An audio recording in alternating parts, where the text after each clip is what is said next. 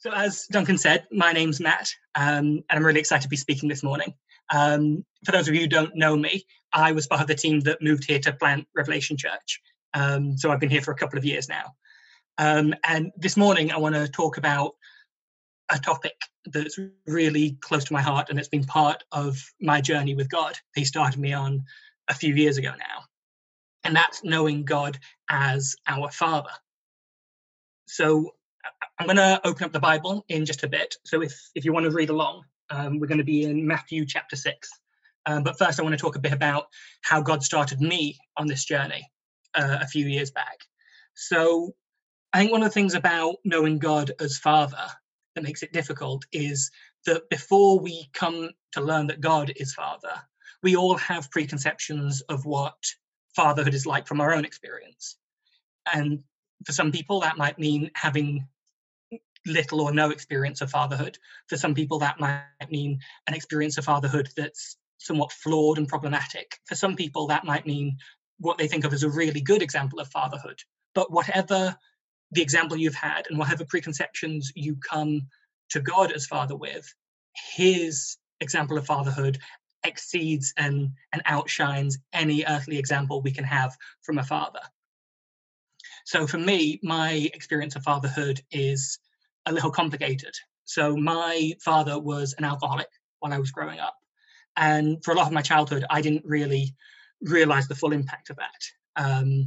I was kind of under the impression that he'd had an alcohol problem and he'd stopped drinking, and I was really proud of him. And then when I was 19, my parents separated and divorced.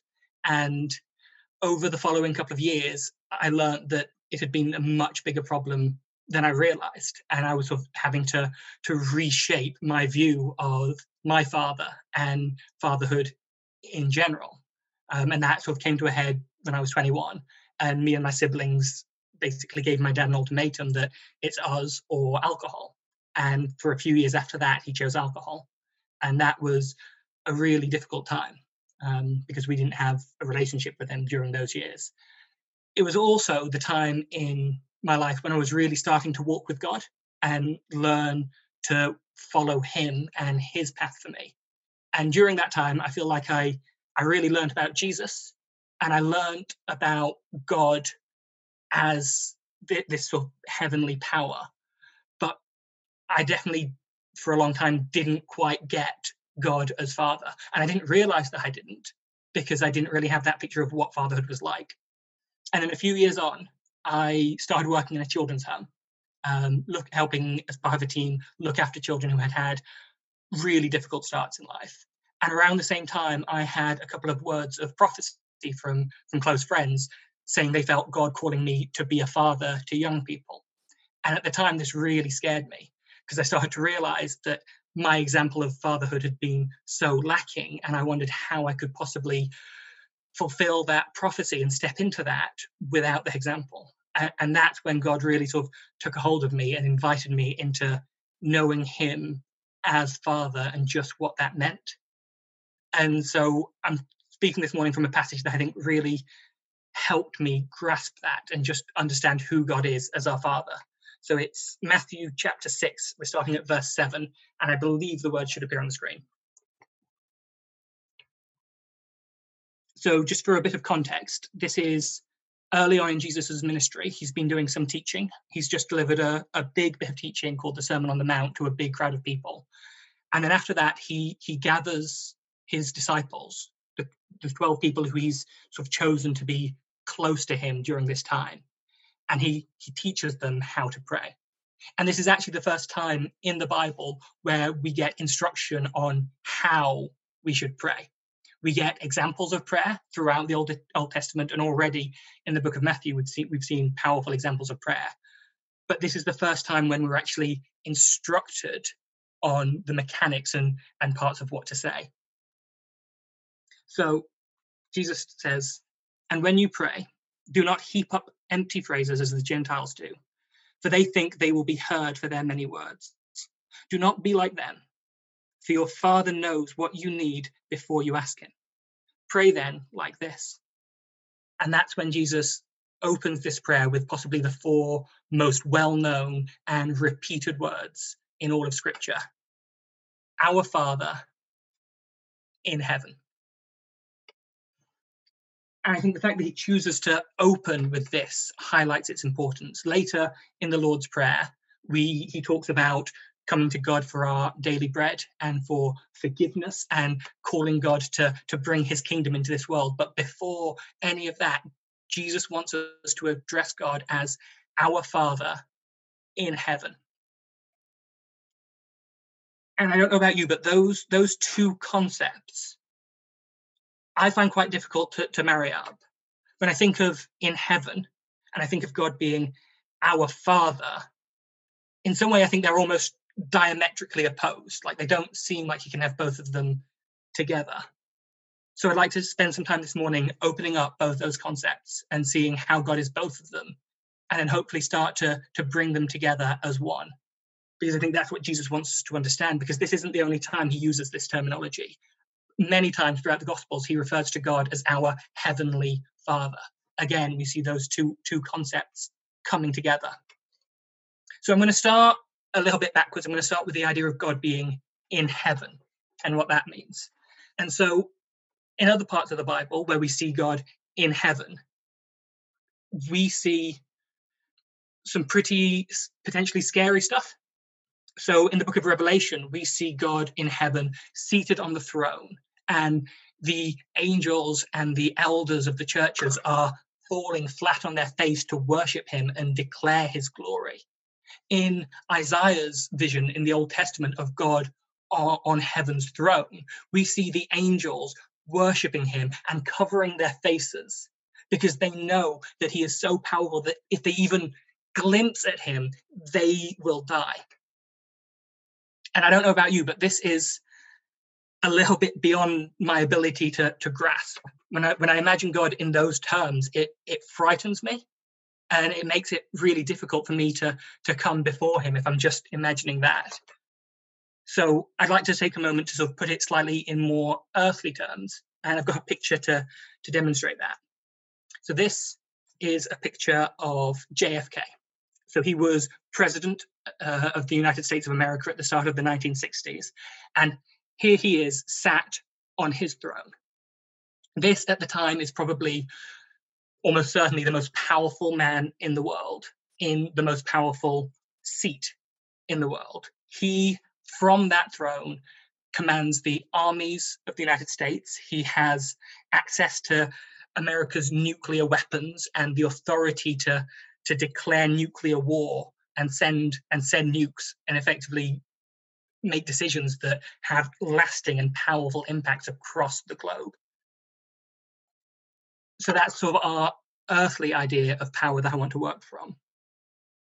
And then when we think that God has authority even over him, even over all of the world leaders, he has put them where they are because he holds that power and authority over them and their office. And not only them, he holds power and authority over the whole cosmos itself, over sickness, over death, over every stone in your yard and every tree in your garden.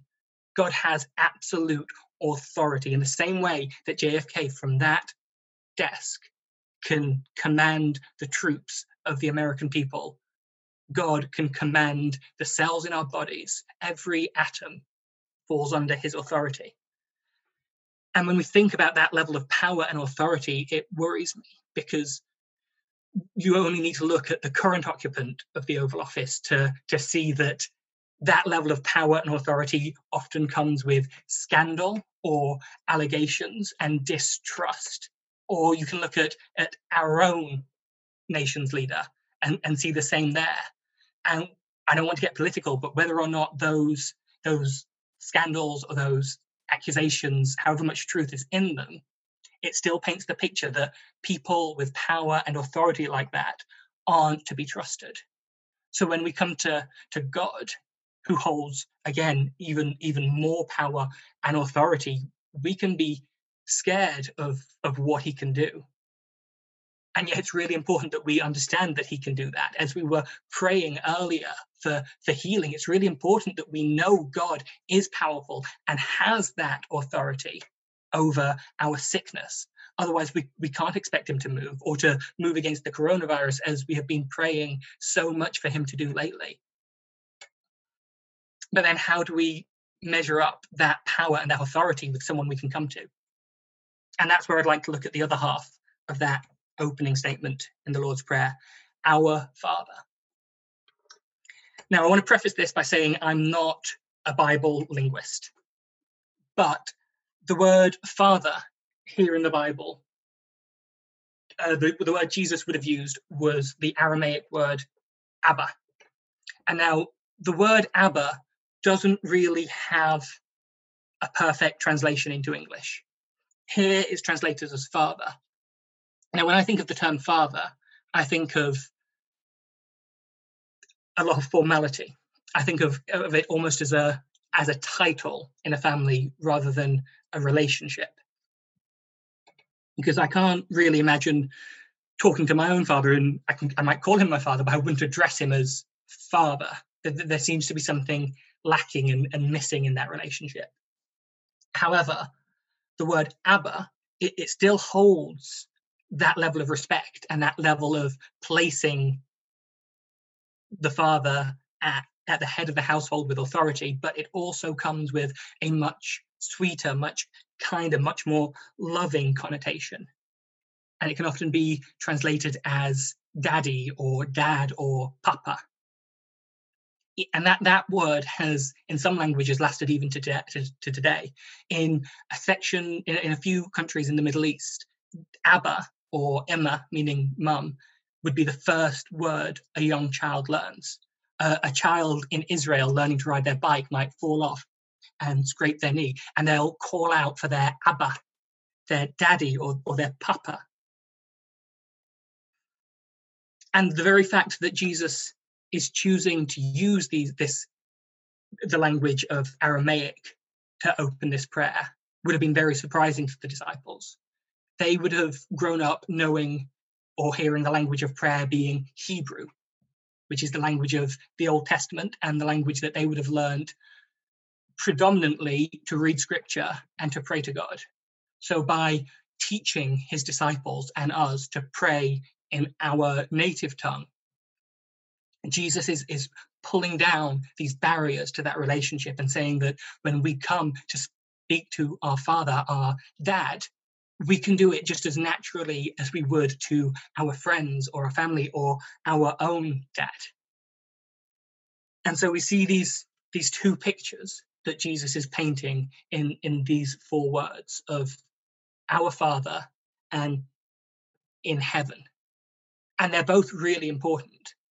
And I think we often get them both separately, but it can be difficult when we try to bring them together. And to start bringing them together, I've got another picture. It's a very visual aid this morning. I don't know how that's quite going to work for the podcast on the website, but we'll see. So this is, again, a picture of JFK, still president, still sat at his throne. But this one, I think, paints a very different picture, a much more familial, loving picture, because underneath the desk, we see a child playing with his toys at the feet of the most powerful man in the world. This child is doing something that comes so naturally to children. He's playing with his toys and spending time with his father. And while he's doing that, he gets to be in the room where it happens, in the throne room of the American nation and possibly the world. He sees powerful decisions being made. He sees people coming and going and talking to his dad and calling him Mr. President. Good morning, Mr. President. Yes, Mr. President. No, Mr. President.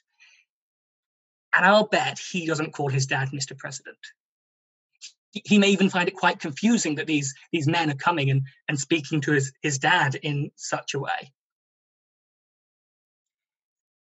Because he doesn't call him Mr. President, he calls him Dad.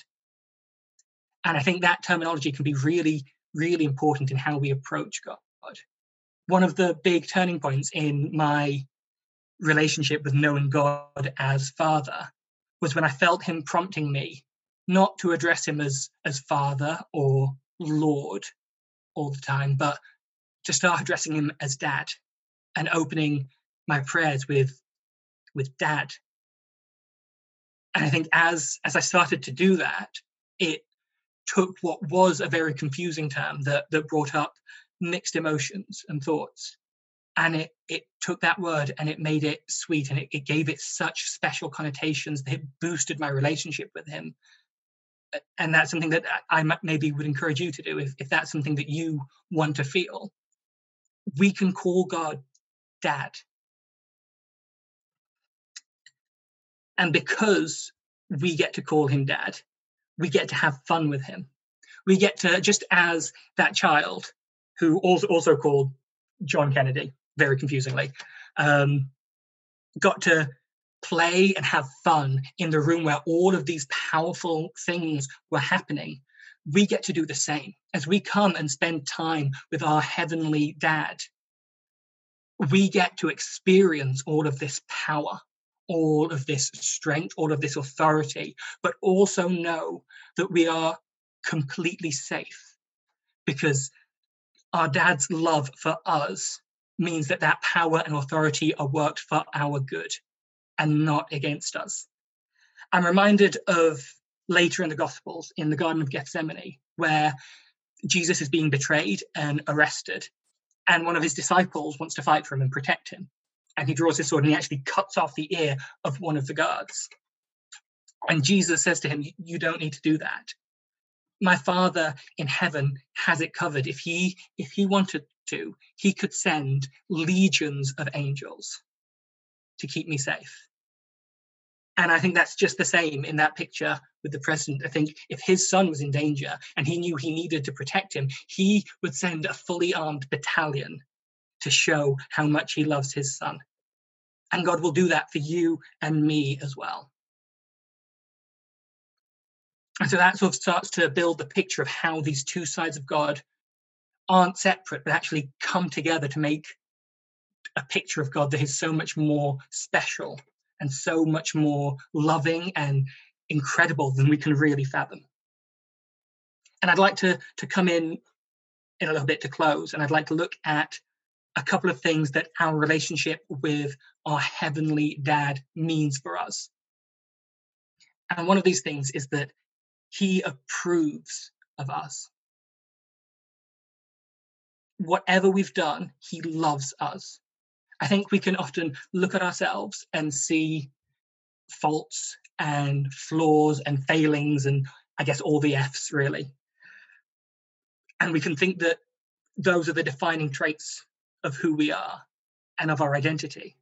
And that can make us not want to come to God. Because when we think of the authority he has, we think, surely if I come to God with this stuff, he'll turn me away. Or it might be something you've come to God with so many times and you think, surely he's bored of hearing this by now. Surely he won't want to hear this again. But he will. And here I'm reminded of the story of the prodigal son, a story that I think is a little bit misnamed because it tells us a lot more about a father than it does about a son. And so I'll go through it quickly because I think most people will be familiar with it. But this prodigal son has asked for his inheritance early, which he's been given. And he goes off to a foreign land and he throws it all away. He spends it on luxury and trying to live the good life. And then he's lost it all very quickly. I guess the equivalent for us would be maybe going to Vegas and putting everything on 22 black and then being surprised when we suddenly lose it. And so the son ends up sleeping in a pigsty where the pigs are still sleeping as well. And he realizes he's lost everything. And his only hope is to go back to his father and just hope and pray and beg that he can have some semblance of his old position in the house and the family. He's resolved to going and begging just to be a servant in his father's house. And so he's going back. And before he even gets to the house, his dad is coming out to meet him. And I imagine maybe he was told by some servants or some messengers that his dad's coming out for him. And he's probably thinking, oh, I've completely messed this up. He couldn't even wait for me to get to the house before turning me away. He's just going to send me away again. and he's probably ready to swallow his pride and to fall down and beg because he feels his father is going to send him away, but he doesn't.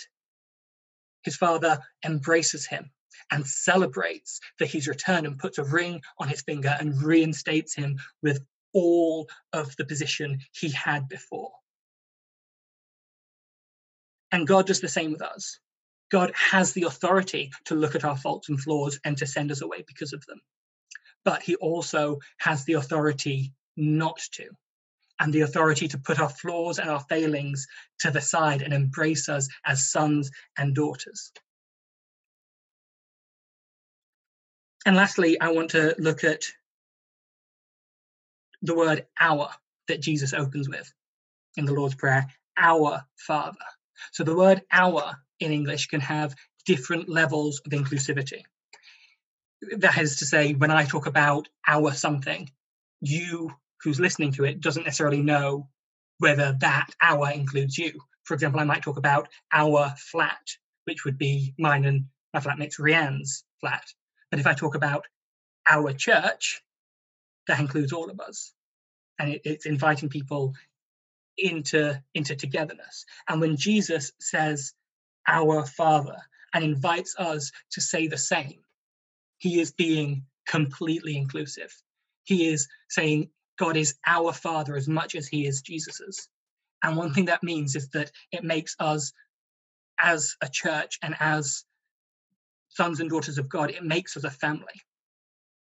So I want you to look around. Maybe if you've got speaker view on, switch to gallery view for a moment and look at the people in the room with you and the people on your screen. And those are your brothers and your sisters, just as much as your own flesh and blood. And that family, that brotherhood and that sisterhood is so much more lasting than any earthly concept of family.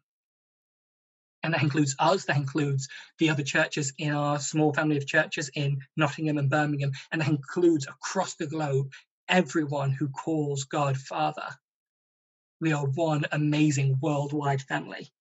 And then that also, very importantly, includes the person inviting us to call God our Father, and that includes Jesus. By inviting us into this really special prayer and this special way of addressing our dad in heaven, Jesus is saying that we're with him. We're on that same level. And that when our Father looks at us, it's as if he's looking at Jesus. He sees in us all the same great qualities that he sees in Jesus. And he says the same things about us. The words that God says, the fact that the Father says over Jesus at his baptism, he also speaks over us. This is my son, with whom I am well pleased. This is my daughter, with whom I am well pleased. We have such an amazing relationship available to us with our Father. And I've asked Rob if we can finish with a song that may be slightly on the nose, but I think it really speaks of how loving and how kind our Father in heaven is, and just how much relationship we have available to us with him.